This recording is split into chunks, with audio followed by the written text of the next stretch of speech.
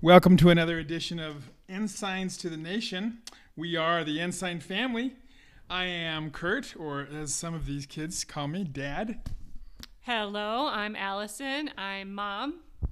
Hello, I'm Maya, and I'm the little sister, and I'm 11. I am Jonah, and I am a boy, and I'm 15. So this week we're going to talk about the Come Follow Me lesson for March 16th to the 22nd, which is Jacob 5 through 7. Of course, we know that Jacob's the brother of Nephi, and that we've had him talking over some things before already in these first few chapters of Jacob, and we've heard great things from him already.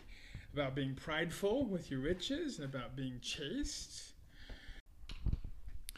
So there are many, many people in the world.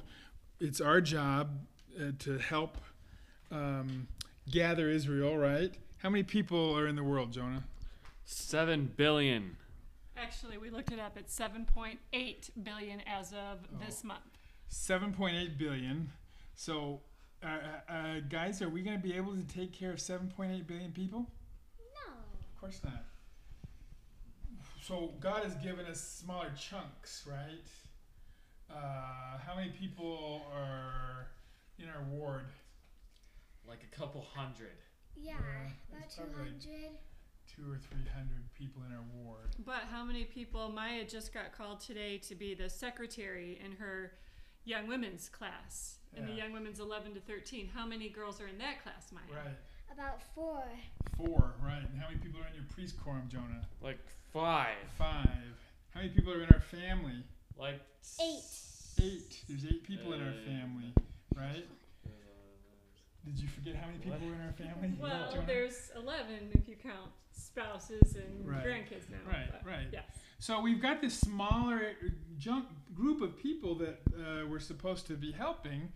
And that's all that we have to worry about is those small little things that Heavenly Father has given us to work on. So the idea of what Jacob's talking about in this lesson is how to help Heavenly Father and take care of all these people and gather Israel.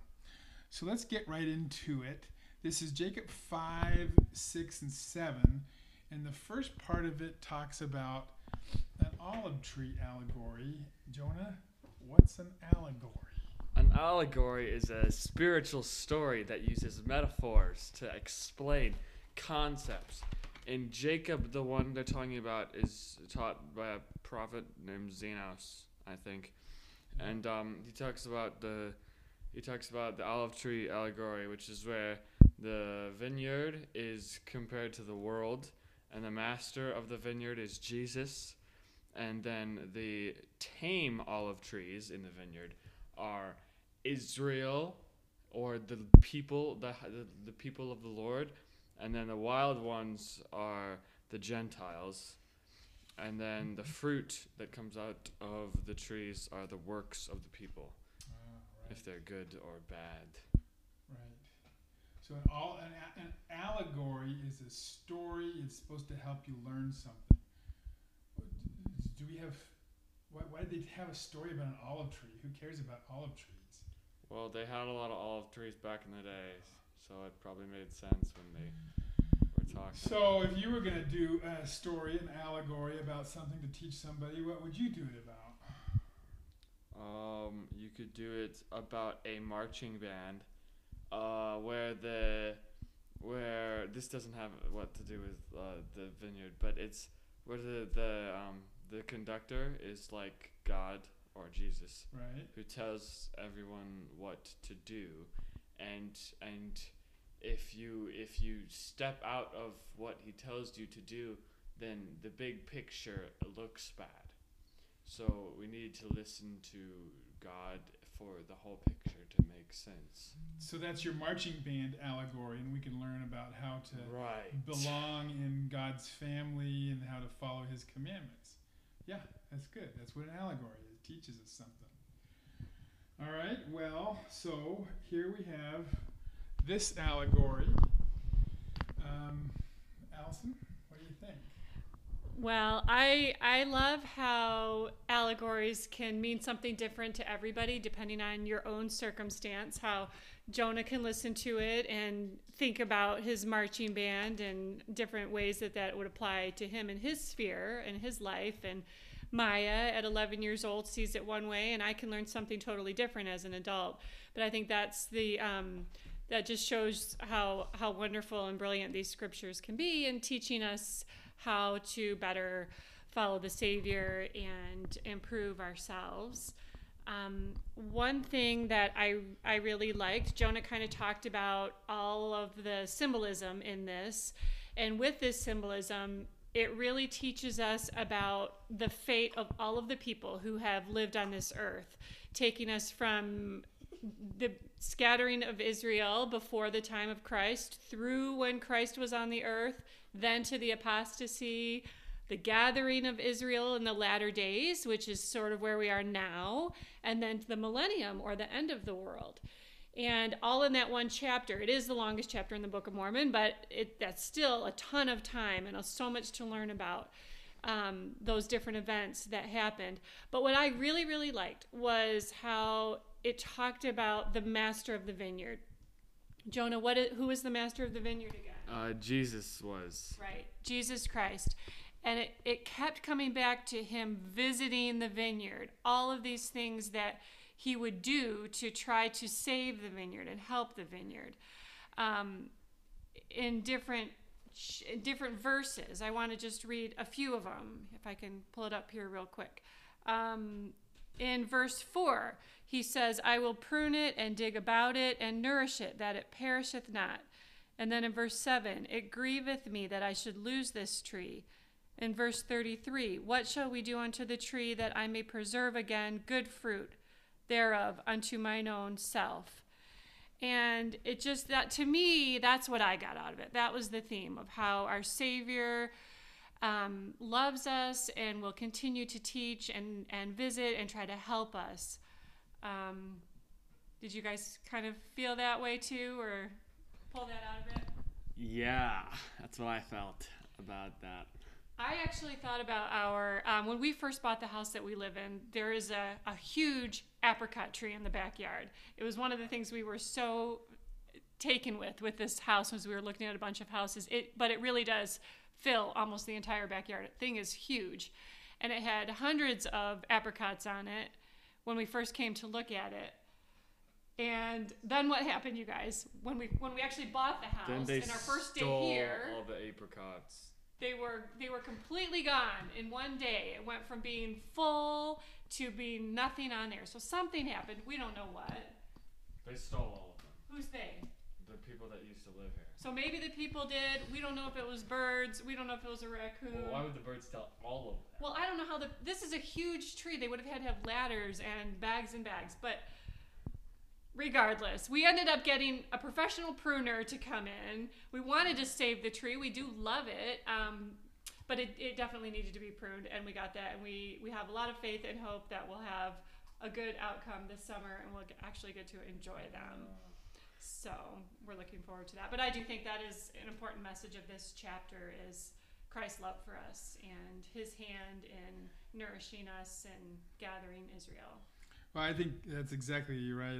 I agree with you. I think the most important part of this allegory, and it can be really confusing. There were some great videos in here about what the allegory means and how to interpret this or that. But I think the most important thing to take away is that Christ wants as much good fruit from this vineyard as possible. This good fruit that Jonah was talking about, the fruit that Elder Anderson talked about in his talk in last conference. So he does many things to get this good fruit. He digs it and dungs it and prunes it and grafts it and replants it. At the end, he's going to gather the fruit, and then he's going to burn the vineyard. So as much fruit as he can possibly get out of there, I think that's the whole key to this story.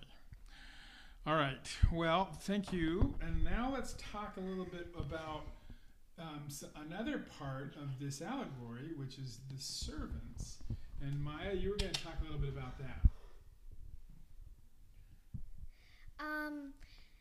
So the other servants who were called into the Lord's vineyard include people like you as members of the church. We are all responsible to help God gather his children. What principles do you find in Jacob 5, especially verses 61 through 62 and 70 through 75, about working in the Lord's vineyard? So, Dad, what do you think? Well, as I read through this, there was a lot of good stuff about how these servants are supposed to act. In verse 61, it says that he asked us to labor with all our might. He said that this is the very last time that we're gonna do it. In verse 62. In verse 62. Wait, what? What did you? Yeah, in verse 62, he was talking about the last time. Did you get anything out of it? Well, in 70 there weren't that many of them, so the big minority of them. Yeah, there wasn't very many servants, was there? Yeah. What about members of the church right now? Is there very many? No, compared to everybody there's else? not. So we're kind of in a minority. Yeah, and then they talked about in 71 that if you have joy, if you work hard, so the joy and working hard are incarnation. Right. When you work hard doing this, and because he said, labor with all your might, that you can get joy out of it. And at the end of that, in verse 74, they actually said that they obeyed his commandments and that they had great success. So, how have you felt him call you to serve his vineyard, Mom? I think one of the biggest ways, well, two for me. One is teaching my children and my family, trying to be a good example and raise children who have testimonies and want to go on missions. I feel that personally, that's one of my greatest jobs. Even if it's only reaching one or two people, they'll go out and become missionaries and hopefully help teach the gospel and bring more people into Christ in that way. So, and then the other thing that I've always felt really strongly about is doing my callings to the best of my ability, no matter what that calling might be. We talked about how our sphere of influence might be small, just a couple of people, whether it's with the sunbeams or a small classroom that we're teaching or whatever it may be, and that's just our little part that we can do. That's all that we have those 3 or 4 people that we can focus on and make sure that they are called. When I was called as a branch president back in Michigan, I remember there was this one guy, and you guys all know who he was, but I won't say his name. He came in to me and he said that he was so glad that I was made the branch president because finally he gets somebody that can understand him. And I felt really, it made me think that I was called for a reason to understand him, and I did help him at first. Of course, after a while, I didn't, because he's a hard person to understand. But I did feel certainly that I was called for a reason. Oh, and so I'm really talking about how you can be a missionary when you're still a child of God. And so we used to be these brownie bandits, and we would bring brownies over to people who we thought needed help and who were really sad and stuff. And so I really thought that helped them, and yeah. You know what you're talking about, when we used to go on Sundays and we'd go drop off brownies at people's doors and ring the doorbell. What I just said. I know. And then we'd run away. And you're right, I think that made people feel happy and joy, and hopefully it brought some happiness into people's lives. But what I wanted to say is that there was great happiness in your lives. I remember when we did it and the joy that came to you guys for doing that. Didn't you guys think it was fun? Yes. I remember running away and laughing as we were trying not to be seen and driving away fast, and it was an awesome feeling, right? Yes, I agree. So you bring up a good point. These are ways that we can participate in his work, being nice like that for people, doing missionary work.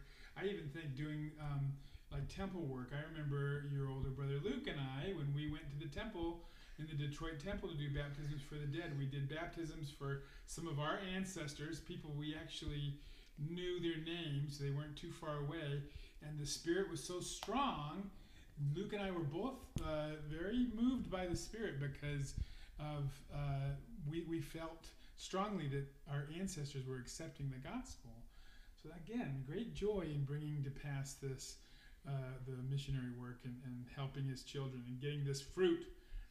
Well, and it actually says in verse 75, which is part of my section there at the end, and blessed art thou, and you can put your name after that. So blessed art thou, Maya, or blessed art thou, Jonah, for because ye have been diligent in laboring with me in my vineyard, and have kept my commandments, and have brought unto me again the natural fruit, that my vineyard is no more corrupted, and the bad is cast away. Behold, ye shall have joy with me because of the fruit of my vineyard. So as we start to do some of these things and keep the commandments, as it says right there in that scripture, yeah, we're promised we will have joy as we work together in the vineyard. Right. Okay, so Jacob's a great teacher. He's teaching us about the atonement and about Heavenly Father and Jesus Christ and how much they just want to have great fruit and they want us to help them. The next chapter in Jacob, which is chapter 7, it just sort of shows us one of the days in the life of a prophet, and Jacob is living his life like a good guy should, and there's another guy in town that's going around talking to people about how Jesus isn't real and that they shouldn't be following Jesus, they shouldn't be listening to Jacob. This guy's name is Sherem, and he's a well-spoken man, and I think we all know these type of people, that they're nice to look at and nice to listen to, but they don't really say the right things. So as we listen to what Jacob did to deal with Sherem, those are some lessons that we can learn about how to deal with people that question our religion, our way of life, the things that we do. And believe me, there's lots of people that want to question why we do the things that we do. I picked out a few different things that Jacob said, and you guys, I think, did too.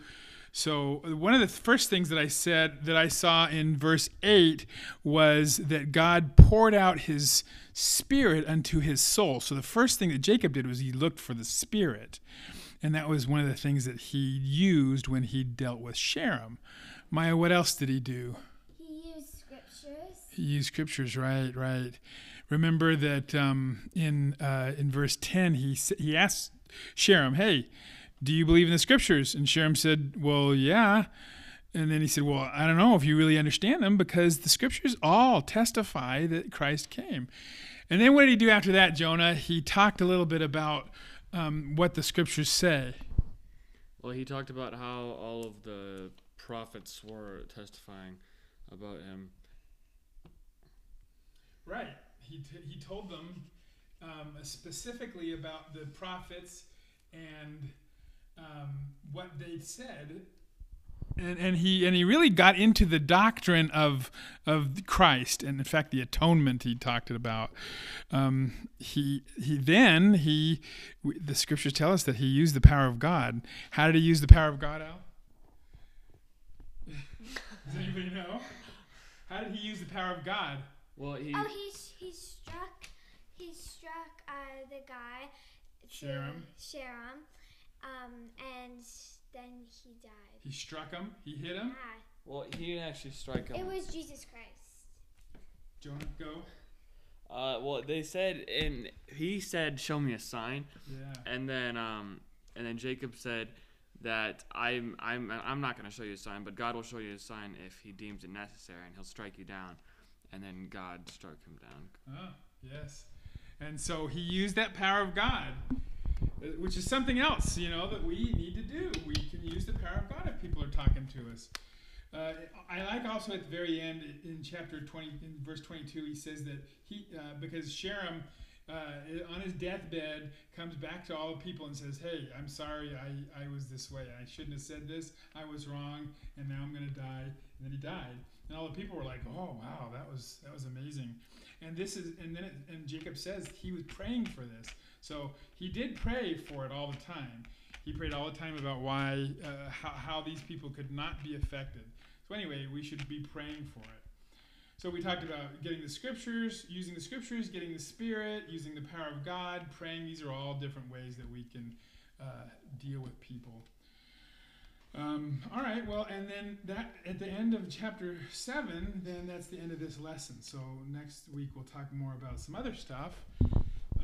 So just to wrap up, I guess, what we've talked about today, Jonah talked about allegories. What is an allegory? And his own allegory with the marching band and things that can be taught effectively using this technique. And I went on to talk specifically about the olive tree and Christ being the master of the vineyard and his purpose to love us and bring about the eternal life of man. And Maya did a great job talking about how we're servants and we help to do that missionary work. And then Kurt finished off with us talking about what we can learn from Jacob and his approach to those who might challenge our faith. Hope this has been useful as a supplement of your studies of Come Follow Me. Thank you for joining us for Ensigns to the Nations.